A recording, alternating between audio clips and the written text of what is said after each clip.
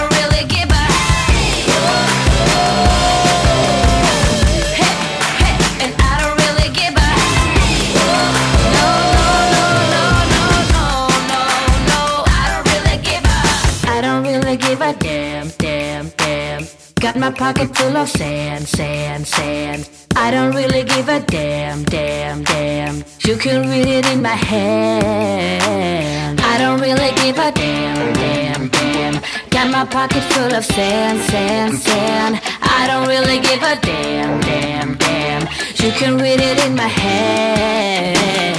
I don't really give a damn, damn, damn. Got my pocket full of sand, sand, sand. I don't really give a damn, damn, damn. You can read it in my hand, hand, hand. Oh, I don't really give a damn, damn, damn. Got my pocket full of sand, sand, sand. I don't really give a damn, damn, damn. Got my pocket full of sand.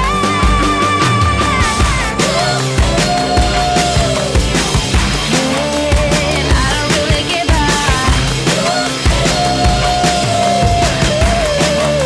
And I don't really give a.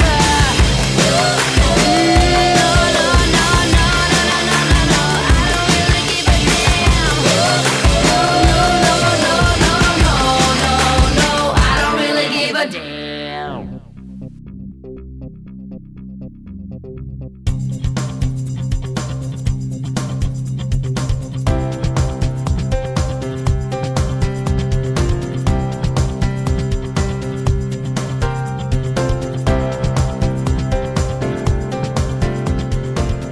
What is up, guys?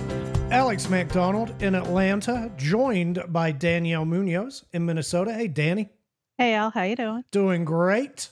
It is Thursday, November 9th, 2023. It's good to be back.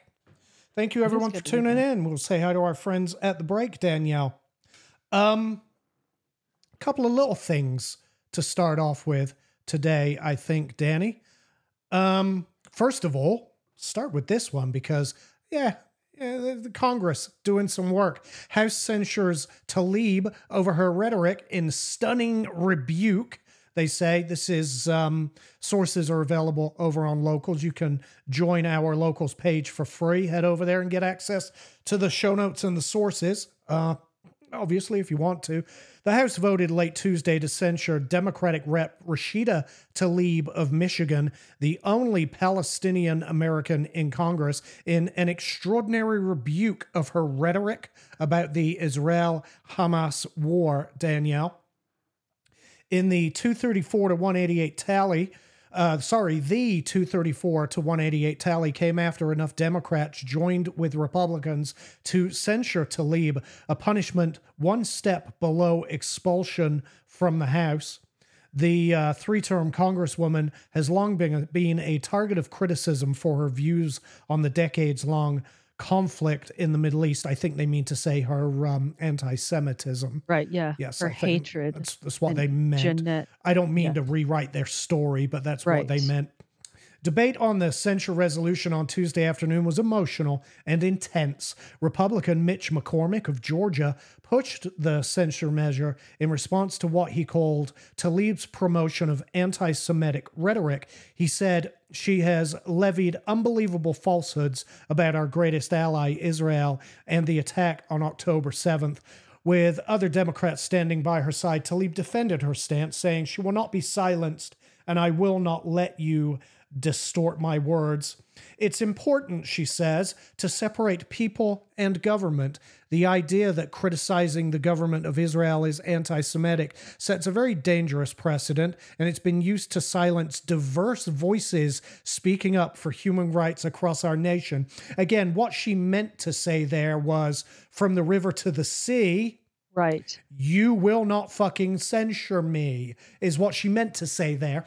No, I'm sorry. I'll I know rewrite you it don't for her. speak Arabic, so you might not understand that what they mean to say is, from the river to the sea, Israel will no longer be. Yes. Yeah. From the river, will no longer exist is what she meant to say. That's what she meant to say. From the river to the sea, we will genocide every Israeli citizen is what she meant to say. We will genocide your ass is what she meant to say, yes. And when I say what she meant to say, it's what she actually did say in a tweet last week or over the weekend. In a tweet, she actually invoked the anti-Semitic call to action from the river to the sea because she's a terrorist sympathizer. Is what she is. She is a keen terrorist sympathizer. It's good to see that there are some Democrats in the House that were willing to step up. She's still telling the lie that it was Israel well, first of all, that the hospital was bombed and that it was Israel that did it. Yeah. Yeah. Yeah, two falsehoods. Neither of those things is true. She is a filthy, dirty piece of work is what she is. Mm-hmm. And if censure is one step below expulsion, I don't know if this is a procedural thing. Right. That they have to censure before they get to expel. A step at a time. But I'm not entirely comfortable with members of the House of Representatives who actively speak out in support of terror, who actively support a terrorist organization and make no bones about it, and then turns around and plays the victim because her diverse voice is being stifled. She cried. Yeah, her diverse voice is being stifled in the halls of Congress while she is actively calling for violence and is getting violence right here at home in America. Because if people don't think that she's an influential voice on these, let's say, young people who probably don't even really know what it is they're protesting. Right. They have no idea. What they do know is that they're leftists, right? Some of them Marxists. Many of these young people call themselves proudly socialist. They know that one of their socialist squad icons is speaking out in defense of Hamas. And so they follow her lead. Well, and like we've talked about, it's sort of the brotherhood of the oppressed that, if the Palestinians are if they are the oppressed, and that's, the first given that you must accept, and we stand up for the oppressed, then we must stand up for them. Yeah. And, that's the simple 3-step equation there. I'm going to bring up Dave's super chat again. Thank you, Dave. Thank you. Appreciate it, brother. Thanks, Dave. A congressional censure of a Democrat these days is equivalent to a bad Yelp review. Yeah. This is why I say I wonder if this is procedural and they have to do this before they can move for expulsion, because a censure isn't going to make any difference to her hatred. No. The hate that's in her heart, her pure hatred for Jews isn't going away because of a censure. And so the only logical step is to remove her from that position of authority. It's the only next logical step. Along with the other criminal member of the squad, the one that pulled the fire alarm, the one, I can't remember his name. Right. And I don't care at this point. It doesn't, the criminal, the thug, as I like to call, other people have a name for him. I just call him the thug, who did exactly what I predicted I called it to the. Oh, yeah. Absolutely amazing. He needs to be gone as well. He committed, by the Democrats' own standard, their own legal standard, he committed an insurrection. He should be gone. Jamal Bowman. Thank you very much, Janine. Yeah, Jamal Bowman. What a piece of work. I want to follow up on something. Actually, no, I don't. We're going to talk about this. Zelensky going full on communist. Zelensky says it's irresponsible to hold elections during wartime. Also in Ukraine, a commander says an aide was killed by a grenade in a birthday gift. Happy birthday.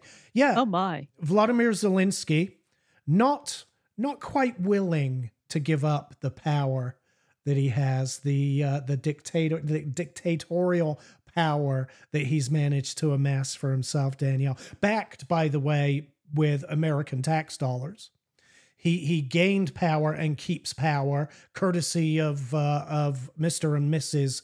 America. So you're welcome, Zelensky. You know who else was duly elected and has yet to have another election since 2006 and is also backed by our tax dollars? Oh, Holmes Mahmoud Abbas over in Palestine. The leader right. of Hamas. Did you hear they tried to kill him because he was too liberal? Yeah. Again, yes, too liberal. You can't make this stuff up, dude. Right. Hey, what is the PLO's name now? The PLA. Oh, they went all out. It was like the KKK changing their name to KK lowercase k. KKQ. Yeah. KK lowercase k. Yes, yeah, or KKQ. Yes, exactly. Yes. Yes. Yeah, the PLO, the magical rebranding into the PLA that fooled, I swear, I shit you not, it actually did fool the UN and this administration. They didn't pull the wool over my eyes. Right. Or anybody with eyes. Well, it's all the same guys. Yeah. They didn't even change their pictures, didn't change their front men, didn't change their turbans, didn't change shit. Yeah. It's all the same dudes. Yeah. But yeah, the PLA tried to kill him because he's not radical enough for them. Yes. Amazing. And, the UN and this administration and people like Rashida Tlaib try to convince us that the PLA is this great organization. It's akin, here's what it's akin to, the climate debate, right? How many times have we been told that the world's going to end by X year? How dare you? I think Al Gore told us we would all be dead by 2010, which right. I can report that theory has been thoroughly debunked by scientists rigorously going outside and looking around. Yeah, by being alive. So yeah. And that's the same with the PLA. It's the same people. It's the same terrorists. Right. Yeah, just look around. A different name. And and of course, Rashida Tlaib wants to back and support the terrorists, just like she wants to back and support the terrorists in Ukraine. Again, don't get me wrong. I'm not saying that Russia's the good guys there. They're not. The Russians are pieces of shit too. Right. We've hitched our wagon to the Ukrainian pieces of shit. And it was nice to see Vivek last night call out Vladimir Zelensky as the Nazi in cargo pants. I don't know if you saw that part. I did see that. That was interesting. I think we'll be talking a bit about the debate Yeah, I think you tonight. said the Nazi comedian in cargo pants. Yeah, but Zelensky has decided that his time is not over. He's canceling the elections. I mean, his term is up. Doesn't matter. Please. Now is not the time. What's a little communism in a former communist bloc country? You know what I mean? They know what it is. So yeah. What a guy. What a guy. He'll probably get a Time magazine cover for that. Yeah. For going all dictator. We talked recently, Monday, I think it was, about the current 3 cases of election fraud. And I said I had some video related to that. I want to play one of those videos real quick, just to follow up to the other day, just to show folks what I was talking about.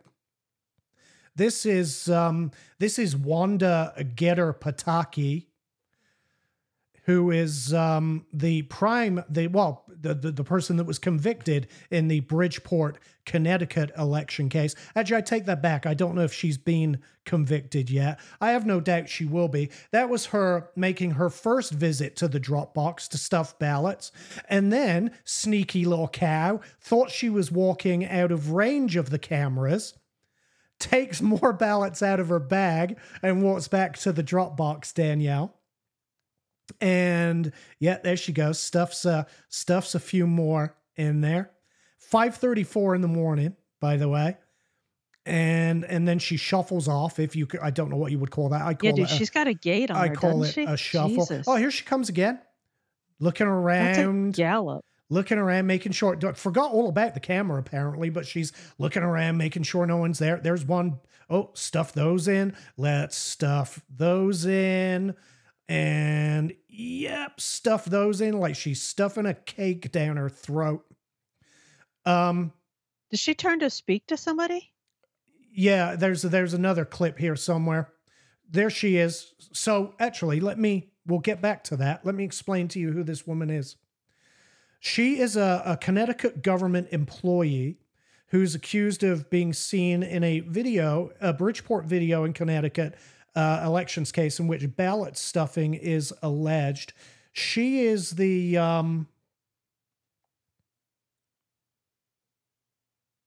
damn it, somewhere here tells us her official title. She's like the chairman of whatever their equivalent of a city council is. This is in Connecticut. They have weird things. Right. They have these weird boards and whatnot. Well, she's the chairman of this board. She's the person in charge, apparently. And wrong video. Wrong video. Here she is back in her office with one of her employees. Now she's handing ballots to her employee and having him go stuff the box while she keeps watch. There you go. She's going to keep an eye on him to make sure that he does it right. Good man. Multiple illegal absentee ballots being deposited. And then he heads back in. This is the video that has been produced. Her defense was to plead the fifth at trial. She pled the fifth. Not only did she plead the fifth, she pled the fifth like 30-something times, I believe. Which is her right. Absolutely. Doesn't Listen, mean she's guilty. I do not. Yeah, I don't resent her exercising. I mean, that video, the absolute evidence on the video means she's guilty. Yes. The fact that she pleads a fifth means she's got a good lawyer. Yeah. Her lawyer has more control over her than Donald Trump has over him. Yeah. She another article that's probably linked in the show notes. Pardon me. Another article probably talks about how many times she actually pled the fifth. 32. No, that ain't right. That's a different number. It was in the 30s. She pled the fifth like 30 odd times, as is her right to do. Yep. Just like her right to stuff ballots into ballot. Oh, no, that's not right, is it? That's different. Damn it. The I reason know it gets confusing. Yeah. Well, you're not a citizen, so I know it gets confusing. It's so confusing. Who knows? Listen, I don't know what the rules are for stealing an election in America. Right. It's different to the way you would steal elections, say in Nicaragua, right? Where they just go out with guns and shoot their opponent. Yeah, you just chop somebody's head off. Yes, right. Here it's a bit more nuanced. I think that's the word the left likes to use. It's a little bit more nuanced, and apparently involves fat heifers stuffing ballots and then forcing their employees to stuff ballots, seemingly. The reason I mention it is because, listen, we're going to get into this when we move on to the next story after we say hi to our friends, but the Democrats' ground game is strong and they are in full effect. Yes. And when the thumbnail says the GOP is in trouble, it's not an opportunity for me to beat up on the GOP. It's an opportunity for me to point out where they need or where they can improve right now. Before that, though, Danny, let's say hi to our friends, shall we? Yes, please, let's do. Let's see, who's here with us? Peggy Brown is here. What's up, Peggy? Good to see you. Janine Shanner is here. Hey, Janine, good to see you. Michelle Brown is here. What's up, Michelle? Hi, Michelle. Good to see you. Thank you for being here. Holly Ellison's here. What's up, Holly? Hello, good sister. to see you. Bill Campbell's here. What's up, Bill? Good to see you, brother. Diamond Dave. What's up, Dave? Good to see you, my man. Hey, honey. And, I think that's everyone that said hi. Did we say hi to Joy? Hi, sister. Hey, Joy. Joy's here. What's up, Joy? If you're watching live, hit the live chat button. Jump if you can, if you have a live chat button available to you. Janine says she's on paid leave at the moment. This old Wanda, I'm assuming she means Wanda Getter Pataki, is on paid leave at the moment. But yeah, fair play to her pleading the fifth. I imagine she's going to go to jail. But who knows? Who knows? We know what the punishment is for having a guided tour around the Capitol by the Capitol Police. We know the punishment for that's 25 years. Right. What is the punishment for actually stealing an election? I think it depends if you're a Democrat. I mean, it's the presidency, right? Then you have to be president. Not sure. And that election was overturned, by the way, by the judge. And I guess they're going to have to redo it courtesy of Ms. Wanda. And let's not think for 1 second that she's the only one. Not for 1 second. No. Let's believe that she's the only one out there stuffing ballots. All right, let's talk about Tuesday and talk about last night. Because Tuesday was not a good day for Republicans. Yeah, I don't want to talk about Tuesday. Yeah, it was not a good day for Republicans. We're going to start with this. Ohio ballot measures, abortion rights and marijuana. They codified the right to, the right to kill babies at any point up until and including birth. They codified it into their constitution in Ohio, Danielle. And they're not the only state to have done this. In fact, it was on the ballot in 2 other states last night. Is there no limit? And it passed. Yeah, no limit. It was on the ballot in 2 other states last night. It passed. And I think 4 other states already have done this. And listen, I'm okay with that because it's the people of those states voting to do this. So I've heard that they codified Roe v. Wade. That's not what happened. No, their measure allows for women to make their own reproductive and whatever they called it, health decisions, including abortion at any time during the pregnancy. So no, it doesn't codify. It codifies certain aspects of Roe, but it doesn't codify Roe. It's they wrote their own. They wrote their own. Right. Well, I mean, which makes sense. I did. Yeah, the codifying Roe didn't really make sense. But and I was like, okay, well, that's a bit of a relief because at least in Roe there were limitations. Mm-hmm. Here's the concern. Or should be the concern for Republicans.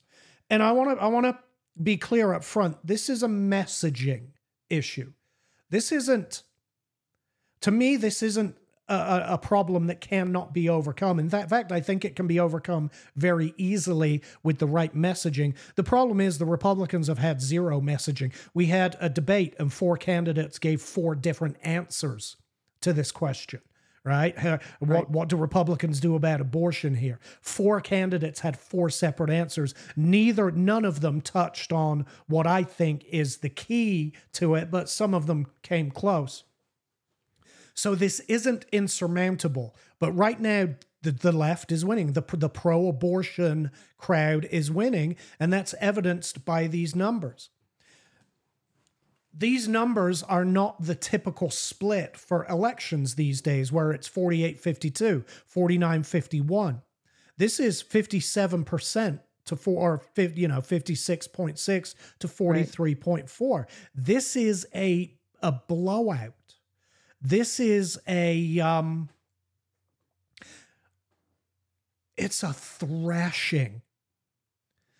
And the reason they were successful like this is because the Democrats are on message. They know the message. They are unified behind one universal message, and they are touting that message from the rafters. The Republicans have no response. Now, I can't necessarily beat up on the Republicans for that because, well, I can. Because I was about to say, who knew Roe was going to get overturned? Well, every one of us did 6 months prior to it being overturned. The decision was leaked. And the minute you read Roe, you knew it was shit law. So everybody should have been ready for Roe to be overturned as soon as it was heard. The question was, when is it going to be heard? Yeah. Right? So, but yeah, and to your point, 6 months. Republicans need a marketing campaign. You shouldn't have to market the virtue of not killing babies, but right now they have to market the virtue of not killing babies. Go on. No, I want you to finish your point, and then I'm going to disagree with you. Go ahead. You disagree with me right now. Well, I wanted you to make I can't even speak. I wanted you to make the point that you made the other night, which was that they need to talk about heartbeat, right? And I think, and Ben Shapiro talked about this, and I think I heard somebody else talk about it too. And we talked about it. I think that's a mistake. I think that you can't, and I think now I feel like it's punching down to make this point because we know it's a mistake, because I think we lost Ohio because of this. That in Ohio, like, you can push heartbeat in Georgia and in Florida, where you know that you have a lot of conservative votes, and that even though Georgia's purple, it's really not purple. Like, Georgia is red with a touch of blue. So you can get, heartbeat bills passed there. But in Ohio, you're not going to get a heartbeat bill passed, but you might get a viability bill passed. You might get a don't kill a fucking baby when it can recognize its own name bill passed. Okay. So I think that you have to have, depending on the market, I don't know if this is like, duh, like, of course you do, but I think depending on the like, you have to cater your message to the market. Like, does that make sense? Yes. Like, yeah. But the market is women. Quite frankly, the market is women. There is no other market. Right, but in the Deep South, it's very conservative women. In the Midwest, it's not. So where you can get women in the Deep South to say, oh yeah, if there's a heartbeat, you can't kill it. In the Midwest, you're more likely to get if it can live outside the mother's body, you can't kill it. I say heartbeat because that's the evidence, anecdotal as it is, that's the evidence that I've seen that brings people around. There's a talking point that appears to be quite successful, which is 15 or 16 weeks. You probably, is that 3 months for it? No, 4 months. 12, yeah. 4 months, I hear people talking about. And I've heard it that's a long mentioned a time. lot since Tuesday. People are Yeah. talking about 16 weeks. And the numbers are pretty clear. The numbers are pretty clear that people, 2/3 of Americans support restrictions on abortion after 16 weeks. 2/3 of Americans. Now, I think that's a compromise many people aren't willing to make, especially on the pro-life side. And I want to make it clear, I'm, you know, I have no skin in the game, right? It's not for me to decide, this is how it needs to be. But what I do know is that Republicans need a clear and concise message. And what they need to do is get on the ground in these states where they have these referendums. Do you know that the pro-life side did not have a competing ballot measure? Why? Why? Did they just give up? Right. Did they honestly go into it thinking there's no way this is going to pass? Because that's foolish. When you look at the Democrats' messaging on this and the amount of money they're pumping into this, Democrats spent $16 million in Ohio getting this measure to pass. Right. And it's a lot of money.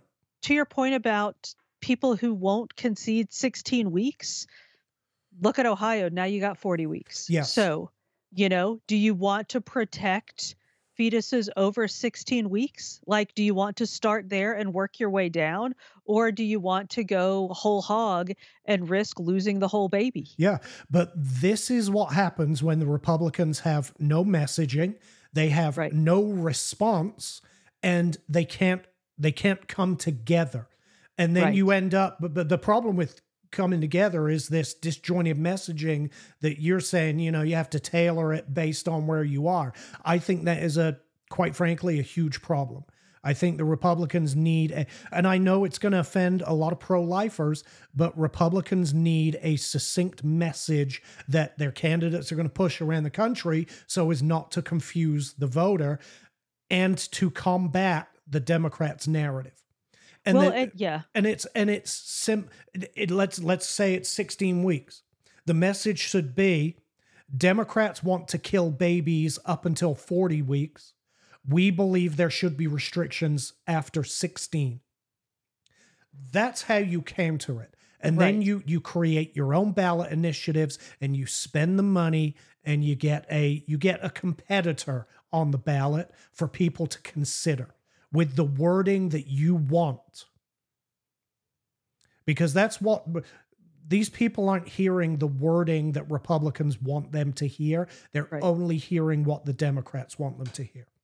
Well, and we've talked about this time and again. The Democrats have on their side the fact that they're not constrained by fact or truth, because their argument is that Republicans want women, first of all, forced pregnancy. That's like one of their big things. And that they want women to have to carry the babies of their rapists. Mm-hmm. And I mean, that's a buzzer. That's a play to emotion. And we lose every time on that one. Every single time, which is why they need a coherent message. Anyone that wants an abortion, quite frankly, can get an abortion in America. Anyone that wants them. There are a couple of states that have gone, maybe the whole hog. One state, I believe it's, I think Alabama haven't they just outlawed it completely? I may be wrong about that, but I believe there's one state that has outlawed it completely, but that's in the courts.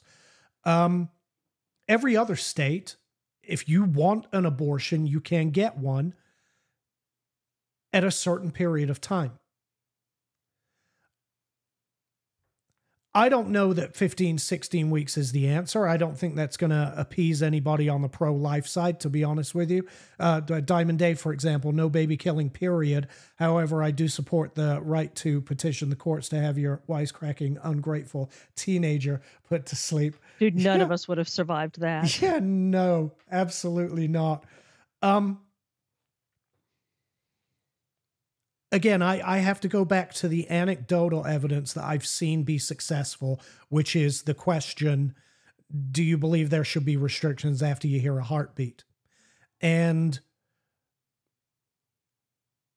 I mean, without fail, the people I've seen who have been asked that question have turned around and said, well, yeah, of course.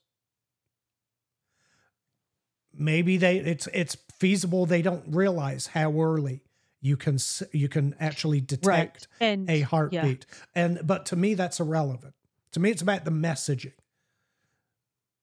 You know, if they want to ask, I'm not suggesting anyone lie to them.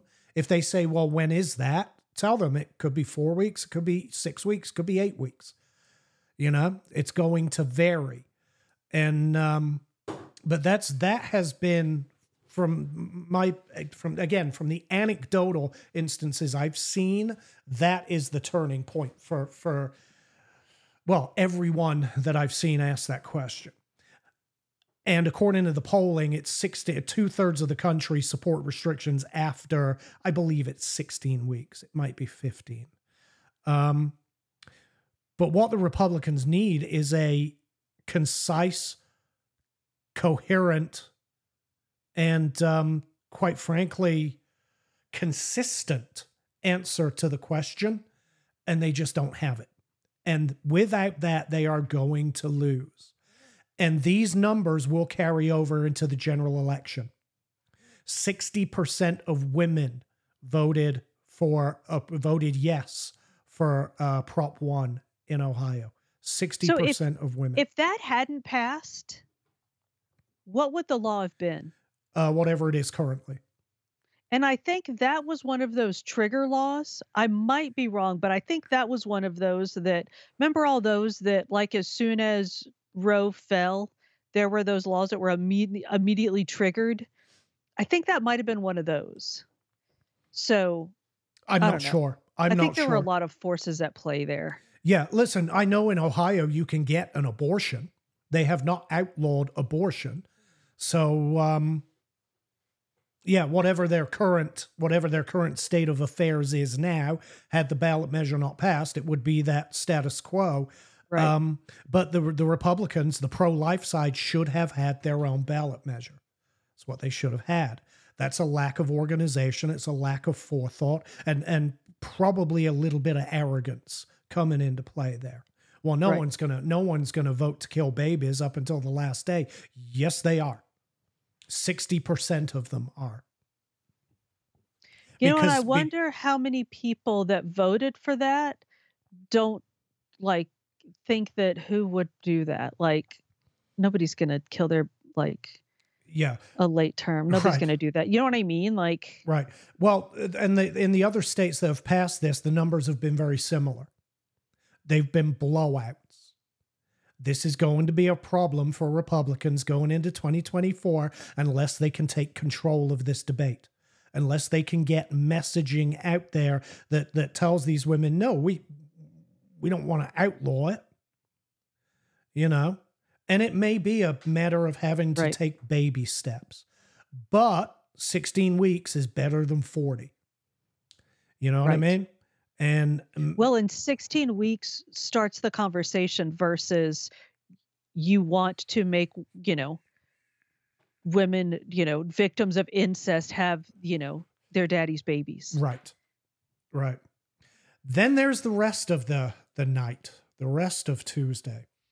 Virginia, for example, Glenn Youngkin, overwhelming victory a couple of years ago, lost 4 seats in the Senate. Lost 4 seats in the Senate. That's because people came out to vote on Measure 1. They had, Virginia had a ballot measure as well. No, they didn't. I take that back. It was, I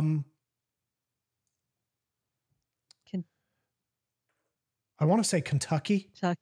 I think it was Kentucky. No, Virginia. In fact, this is even worse. Virginia didn't have a ballot measure, and yet in a state where Glenn Youngkin won an overwhelming victory, Republicans lost 4 Senate seats. in the House, in their state House, not in Congress, obviously. Lost 4 Senate seats. They went from a 52 to 48 majority to a 52 to 48 minority.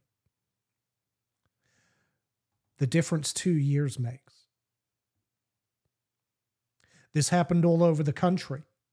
Republicans took a beating all over the country. And the question is why, right? In the states, I think in the states where abortion was on the ballot, we know why. I think that's pretty clear. But why in these other places did Republicans take a beating? Why did Glenn Youngkin, who was overwhelmingly popular, why did he lose 4 Republican Senate seats? Because the Republican Party isn't cohesive. Right. Same problem they have with abortion. There's no cohesion on the Republican side. Too much infighting, too much bickering back and forth. There's no camaraderie. We've got a minority of the party, kicking out speakers of the House, for crying out loud. That's what I was going to say, is that those, sort of undecideds, I think, are not deciding Republican wise because of things like that, because I think they see us as a bunch of freaking screaming hoolalias, that a lot of the candidates that the Republicans are putting up are freaking crazy. Listen, if we can't govern a party, how can they govern a country? How can they govern a state? Now, I think all of this is less of an issue for the presidential race, right? I think we'll talk about that in a second, but I think that the issues we saw on Tuesday affect down ballot Republicans, right? The presidential race is going to be the presidential race. It's going to be one candidate against another candidate. These down ballot races, you've got jungle races, you've got way more candidates to choose from in general for these things. And this lack of cohesion is hurting Republicans all over the country and in some unexpected places. Kentucky has a Democrat governor. Kentucky is about as red as it gets. Right. It's about as red as it gets. The Trump-backed candidate for governor got his ass handed to him.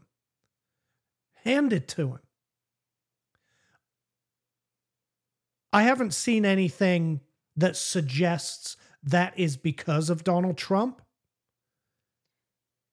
Go on. Nothing. If you want to look at anecdotal evidence. Well, I haven't seen anything from the exit polling where people suggest, no, it's because Trump supported him. What I've seen is from the exit polling that Republicans are unorganized and disjointed and couldn't govern their way out of a paper bag. That's what I'm seeing right now. Well, and by anecdotal evidence, I mean, how many Trump-backed candidates have we seen fall flat on their faces? Sure. So, I mean, we can just add him to the list. He can absolutely be added to the list of Trump-backed candidates who don't. I mean, how many Trump-backed candidates don't go on the list? Like, how many? Right. One. Right. How many won? Listen, the party's in disarray.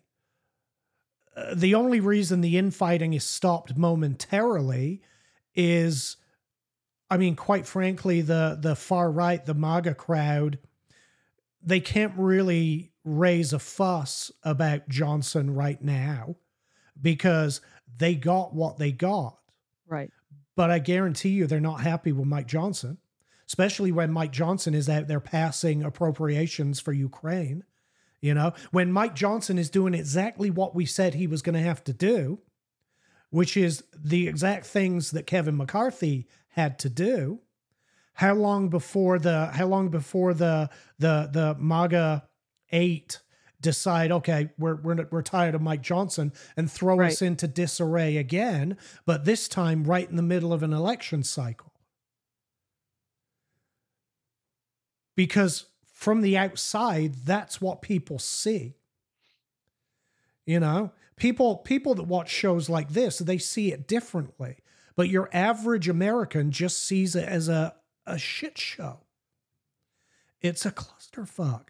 And the majority of them actually blame Donald Trump for the disarray in Congress. And granted, there are a number of people in Congress who didn't like Kevin McCarthy because they didn't see him as Trump loyalist enough, even though Kevin McCarthy absolutely was. Right. Where is it? In May, there's going to be a midterm in, good Lord, where is it? I can't remember where it is, but it's a state where the Republican is expected to win. And there are two candidates running for governor. One's name is Justice, and the other one's name is, I think, Conrad. The guy, I can't remember their first names. The guy Justice is the candidate that Donald Trump has endorsed. This guy was a Democrat that flipped to Republican who supports Joe Biden's agenda. And that's the candidate that Donald Trump supports. The other guy is a lifelong conservative. He's never been a Democrat and he's never supported Democrat policies. And he's likely to lose in the primary simply because Justice has the President Trump's endorsement, and that's going to cost Republicans the governorship because of that. You know, you and I talked about this years ago, and honestly, I don't know what point I was trying to make, but the fact that that Donald Trump was the Republican, he was either in the primary or the nominee at the time, and he's not a Republican. And I was like, what is that going to do to the party when the leader of your party is not a member of your party? Right.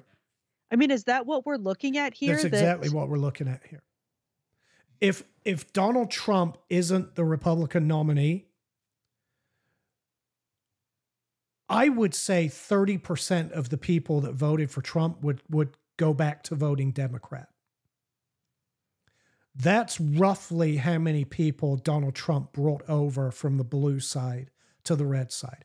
Don't get me wrong. These are good people. These are, working blue collar, working class Americans who were sick and tired of what Democrats had done to them. And they'll back a Republican as long as that Republican's name is Donald Trump. But they're going to go back to their union supporting ways if Donald Trump isn't the nominee. And here's the problem. Donald Trump's going to be fine in a one-on-one contest, again, assuming Joe Biden is the Democrat nominee. In a one-on-one contest, Donald Trump is going to be fine. But it's going to hurt candidates down ballot. Donald Trump getting in the middle of these races, like I'm trying to find the I'm trying to read and find the race that's coming up, Danielle, while I'm talking, because I would like for everybody to be able to research it and go look at the two candidates. Is it Jim Justice? Yes. West Virginia. West Virginia. Okay. Jim Justice, like I said, former Democrat, flipped, and it's in West Virginia. It's a very red state, right? In order to get elected, you really need to be a Republican. Joe Manchin has been he resigned or announced he's not going to run for re-election. Is that what I saw that he made an announcement? I didn't see it. Yeah, he's not running for re-election. So that's a Republican Senate seat we're going to pick up. There's no way it goes Democrat, right? I understand that that Manchin is in fact a Democrat, but he was entrenched. And Republicans, he voted with Republicans often. That's how he kept his seat. He knows he wasn't going to keep his seat this time. And so there's going to be another race in addition to the gubernatorial race. Jim Justice, former Democrat, supporter of Joe Biden's agenda, gets President Trump's endorsement. Because of that, he will win the primary, but will most likely lose the governor's race when people come out to vote, because they're not going to, people are going to come out to vote in massive numbers in 2024 because Trump's on the ballot. And all of these down ballot candidates,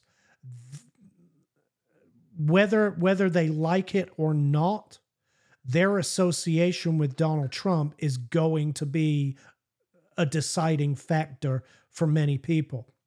We know that West Virginia can elect Democrats. They've done it with Joe Manchin for decades. Right. We know they can elect Democrats. My point here is, if the president wants to get involved in these damn ballot races,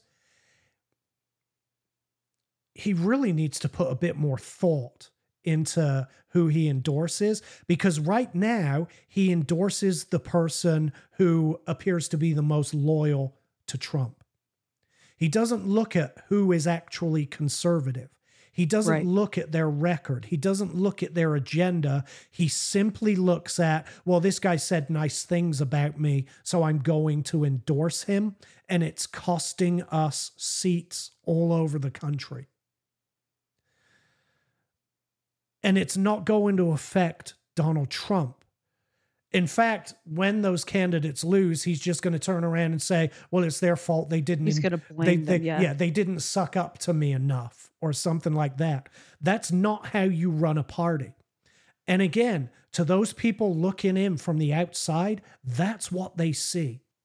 They see this lack of cohesion. They see this infighting. They see this bickering. They see a party that's in disarray and torn down the middle. Torn down the middle. And right now, that's the Republicans' problem. I have no problem with Donald Trump. I at this point, I hope he is the nominee just as a slap in the face to the Democrat establishment. But he's got to do a better job with these damn ballot races. If he's going to get involved, he needs much, much better advisors working with him and advising him and thinking about the long-term consequences and the bigger picture. The bigger picture.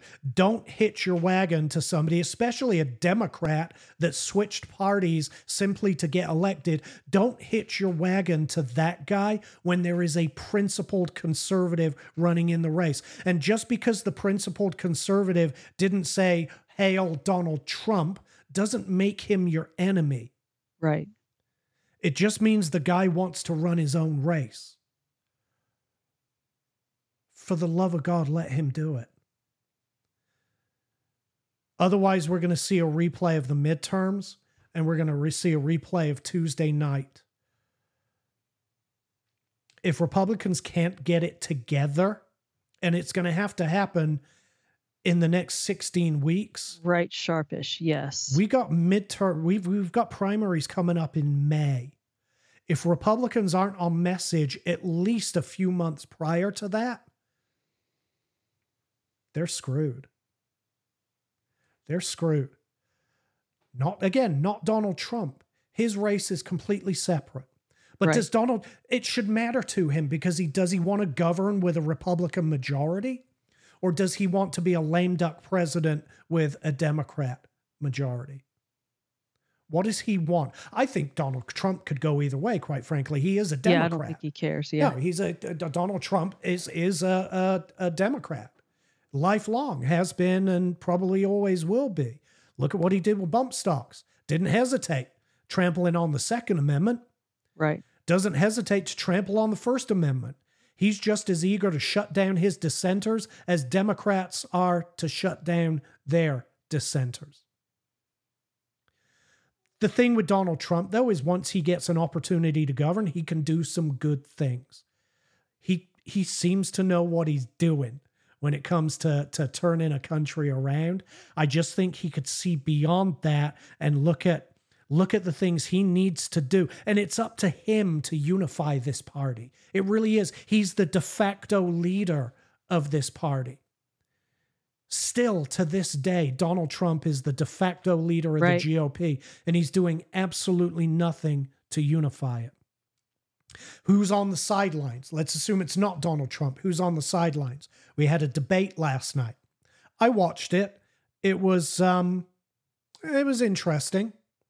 I want to touch on this first because Vivek said, why is MSNBC doing this debate? Why isn't somebody else doing it? I want to point out that, why is NBC doing this debate? I want to point something out real quick. If you want to watch last night's debate, just go on YouTube and NBC has it there. If you want to watch the Fox News debate, you can't. Right. Fox News took it down. The second it stopped streaming, they took it down. I don't know why. I don't know why Fox News don't want anybody to be able to watch the GOP debate that they hosted, but they took it down. Fair play to NBC for having it up there and available for anyone to watch. I'm not endorsing NBC here, but I'm saying that NBC did the right thing. This is an important election and we have the right to hear from the candidates, all of them. Fox News doesn't believe that. Right. So why is NBC hosting the debate? Well, maybe because of that.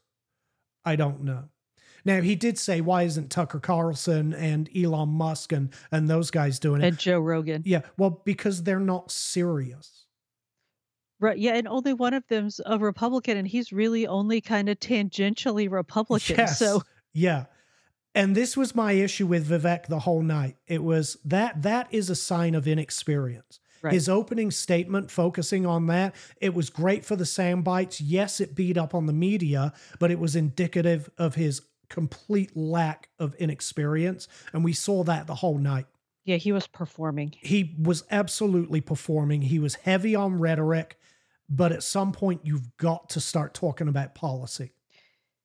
The guy that was policy heavy last night was Ron DeSantis. In my mind, he was the absolute winner overwhelmingly last night. I feel like he's always policy heavy. I feel like that he was just, I feel like they were all who they are last night. Uh-huh. Yeah. And, maybe it's just me. I know it's not just me. I know there are a lot of conservative Republicans that want more out of our candidate than the ability to run their mouth and beat up on the media. I want a candidate with experience. Vivek, I'm afraid, as much as I like Vivek and I think he's feisty and I think he's funny, that doesn't make for a good statesman. Yes, it's entertaining. Yeah, you can make the little memes out of it with the glasses and the da-ba-da-ba-da, oh, he zinged you. But that doesn't make for good policy. I feel like as much as we don't like Chris Christie, I feel like he nailed Vivek when he said that he's like Chat GPT and a candidate. I feel like he absolutely is. He is all sound bites. He's performative. Yeah. I feel like there's nothing behind what he says. There's no substance to it. I want to hear Vivek on the policies. And I know he's discussed things like that with, for example, the likes of Joe Rogan. I know he's discussed that with him. And that's a good venue to do it. And I know that Vivek thinks that those are the venues that he needs to be in to get his message out there. The problem is he's talking to an echo chamber in those venues. And the place to talk about policy is in these national televised debates, but that's Vivek's inexperience showing. He may get it together. He may be able to rein that in and show the country what he actually stands for. It doesn't help the kind of questions that they asked. They were asking questions about TikTok, for fuck's sake. Right. I get it. TikTok is cancer. It's absolute cancer. I don't believe in banning TikTok because I'm not I'm a First Amendment person. I'm not an absolutist, obviously, but I believe that if somebody wants to use TikTok, have at it and use it. If you want to poison your mind with communist Chinese cancer, poison your mind with communist Chinese cancer. I don't believe your kids should be allowed to do it. And I think there should absolutely be an age ban on TikTok. But if other people want to do it, have at it. But NBC knew that was going to cause a little tussle, right? And it did between Vivek and Nikki Haley. Nikki Haley proved that she would be a formidable candidate in 2000, would have been a great candidate back then when the neocons and the warhawks were in charge. Oh, yeah. But today, she showed herself to be, quite frankly, emotional and unstable. Yeah.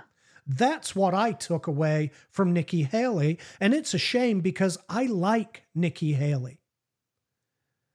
But that woman is governed far too much by her emotions, and she has, in my opinion, absolutely no reason to be on that stage. The surprise to me was Chris Christie. And it wasn't really a surprise. I know that Chris Christie is a good debater. I thought his policy answers were good. I don't want to see Chris Christie become the nominee because I don't believe Chris Christie is... He's not. He's at least one candidate who is not conservative enough for me. Simple as that. But he was a surprise Tuesday night, quite a pleasant surprise, to be honest with you. I think Ron did remarkably well. Vivek was a little bit of a disappointment because it was all rhetoric, no substance. And Nikki Haley, well, just an emotional woman who needs to get those under control, quite frankly, before she moves on to the next debate. Danielle, I've talked about this. That was the last debate, wasn't it? Was this the last one? I thought that was it, yeah. God, I hope not. I might be wrong. I thought that was it. Yeah. I may have just made that up. Yeah, I hope not. I mean, the primaries aren't until May. Plenty of time for more debates. But if that is the case, then Vivek has some... Yeah, I might be wrong. Chat, did I just make that up? I might have just made that up. Yeah, Vivek has some work to do, I think. Because he's I like him. He's at least third, if not fourth. Like, he has a lot of work to do. Well, I guess, I mean, like, for second place, I'm saying third or fourth, like, they're fighting for second. Yeah. Cameron so he's says, at least third. Yeah, Cameron says the bitter pill for some to swallow is the sooner the party accepts Trump is going to be the nominee, the sooner it can be cohesive and govern. I don't necessarily disagree with that, or I wouldn't disagree with that under normal circumstances. The problem is Donald Trump's under 4 indictments right now.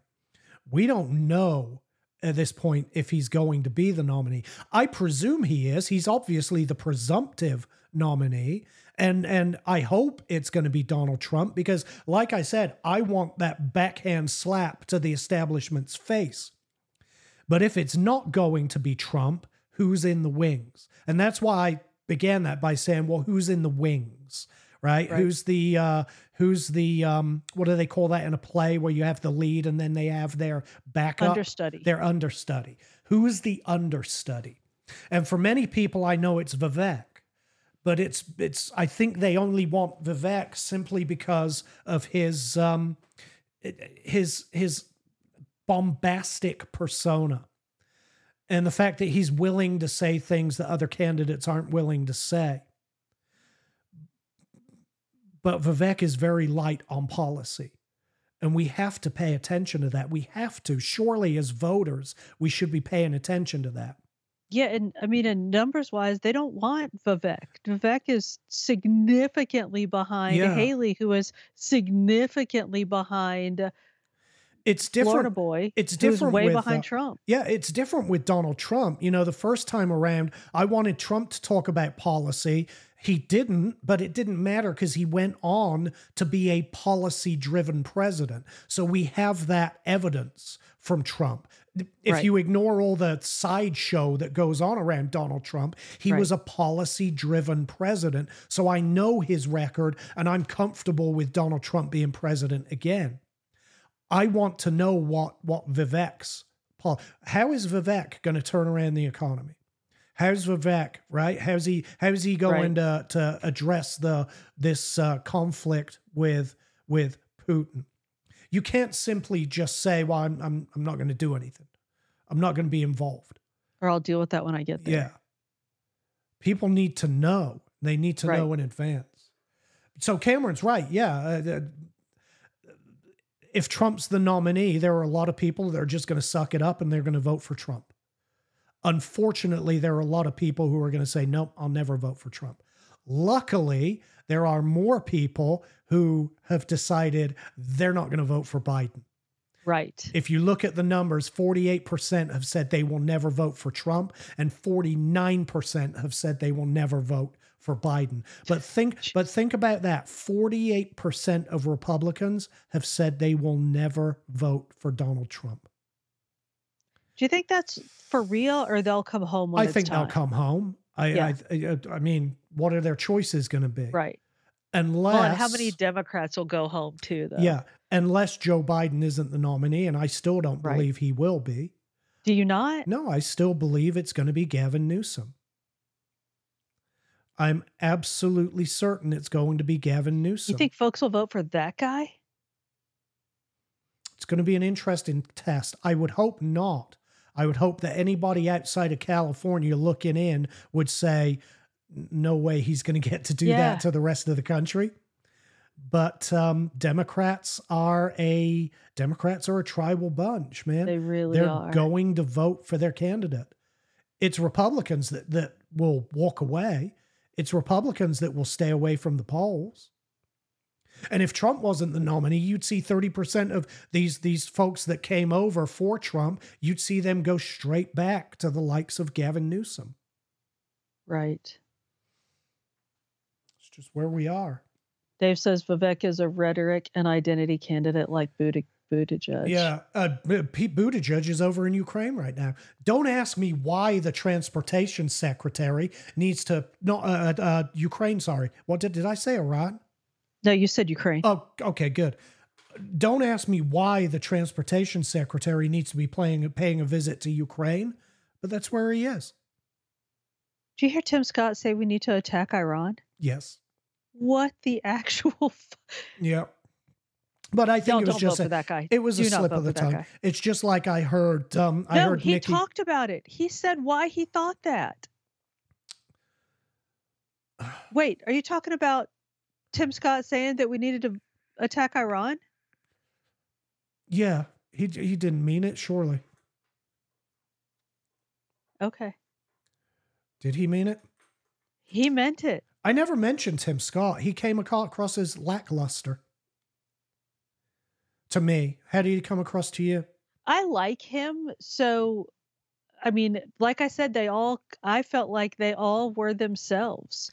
That, I know I say that the showmanship and the rhetoric it's not the whole race, but you got to have a little bit of it. Yeah. Just a little bit. I know DeSantis is kind of, I guess most people would consider, especially the way he's campaigned, a little bit dull, a little bit boring. But he's also capable of throwing out some zingers. Yeah. Tim Scott, man, he's just a little bit. Well, and a little bit beige. Yeah. Very beige for a black guy. Yes. Yeah. I didn't mean it that way, but yeah. I know. Like everything he said, like every policy he talked about, every policy position he took, he said, and I've done it. Yes. Right? Because they were all things that he's done in Florida, all things that he fixed in Florida. Yeah. And he's done it. That should matter.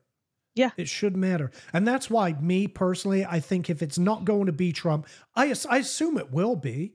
Obviously, I'm assuming that these indictments, because you know what I think about these indictments, they're all bullshit except for the one in Florida, which I think could be problematic, but can be easy. I think it will be sorted out pre-trial by determining the president's right to authority to declassify. I don't think that ever gets in front of a jury, but whatever, we'll see.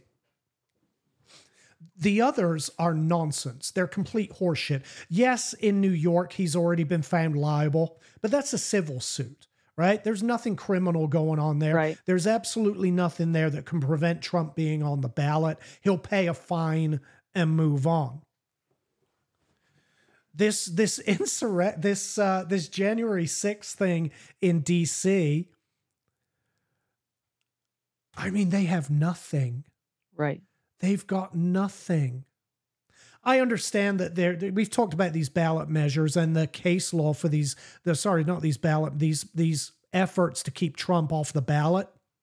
And the fact that there's case law now is a little bit concerning, but it's important to point out that case law doesn't involve a presidential candidate. It involves a congressional candidate. And many people will tell you that Section 3 of the 14th Amendment only applies to Congress and the Senate anyway, and it doesn't apply to the president.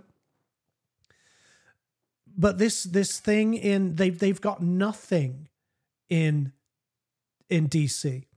There's no evidence that President Trump caused an insurrection, took part in an insurrection, or aided and abetted those who did take part in an insurrection. And that's what all these measures are to get him off the ballot. They're not claiming he's an insurrectionist. They're claiming he provided aid and comfort to insurrectionists, right? Well, there's no evidence of that whatsoever. So I think they're going, at the end of the day, I think they're going nowhere. The only one that has teeth is this thing down in Florida. And, well, the case law has yet to be made. Right. In that circumstance. And if the president can get a better legal team, because we've seen the shit show that's going on in Florida with the president's legal team. Oh, right. The fact that they didn't present any evidence whatsoever about the value of his properties, for example. Just a complete mess. But if he can get that under control, I think he'll be fine down there. So yeah, I do believe the nominee will be Donald Trump. I believe he will be on the ballot in all 50 states. And if that's the case, I believe he absolutely trounces Joe Biden. But I believe that down ballot, Republicans have a really bad day if they can't get their shit together. Right. I was wrong, by the way. There's a debate in December, but I think that's it. And so the Democrats aren't debating at all? Well, no, they have their nominee. They have Joe Biden. Has anyone stepped up to challenge him yet? I haven't heard of anybody. So I don't know of anyone that's officially thrown their hat into the race. Me neither. And even if they had, why would Biden show up to debate them? It's just like Trump. Why would he show up to debate these? Why show up to debate the understudy? Right. You know what I mean? Because that's all they are at the moment is the understudy. They're competing for second place or a cabinet position. Well, Chris Christie's never going to get a cabinet position. Right. Vivek has a possibility of a vice presidential picks, but so does Ron DeSantis. And quite frankly, I think DeSantis, if those two can if the nation saw those two bury the hatchet, and for Donald Trump to ask Ron DeSantis to be his VP, because Ron DeSantis should be the presumptive nominee for 2028. He should be. And having the VP slot going into that would be a huge benefit to Ron DeSantis. But I believe that is what will fix the Republican Party. That will fix it. That will bring the two sides together. There's no way that's going to happen. God, I hope it does. It'd be really nice. Yeah. If they could actually be adults. Yeah. If we want Republicans down ballot to do well, that's what we would need. We would need a Trump DeSantis ticket with the long-term goal of DeSantis being the next president of the United States. And Trump would have to stop calling him DeSanctimonious. I haven't heard him calling that, but maybe he has. I just haven't heard it. No, I haven't heard him say it in a while. I haven't heard him say anything about him in a while. He said at his rally, Tuesday, last night, sorry. He said as he was talking about Hillary Clinton, he said, I don't call her crooked Hillary anymore. I call her beautiful Hillary because Joe Biden's crooked Biden. The guy's amazing. It's absolutely amazing. We are so far over. We got to get out of here, y'all. I call her beautiful Hillary. What do you got this weekend? I can't keep up with you anymore. You and Dave? Yeah, me and Dave. Saturday at 10 a.m. All right. Y'all, thank you so much for hanging out with us. Beautiful Hillary. Al and Dave will be here Saturday, and we'll be back on Monday. We love you. We appreciate you. We'll see you out there. Love you guys. Bye. See ya.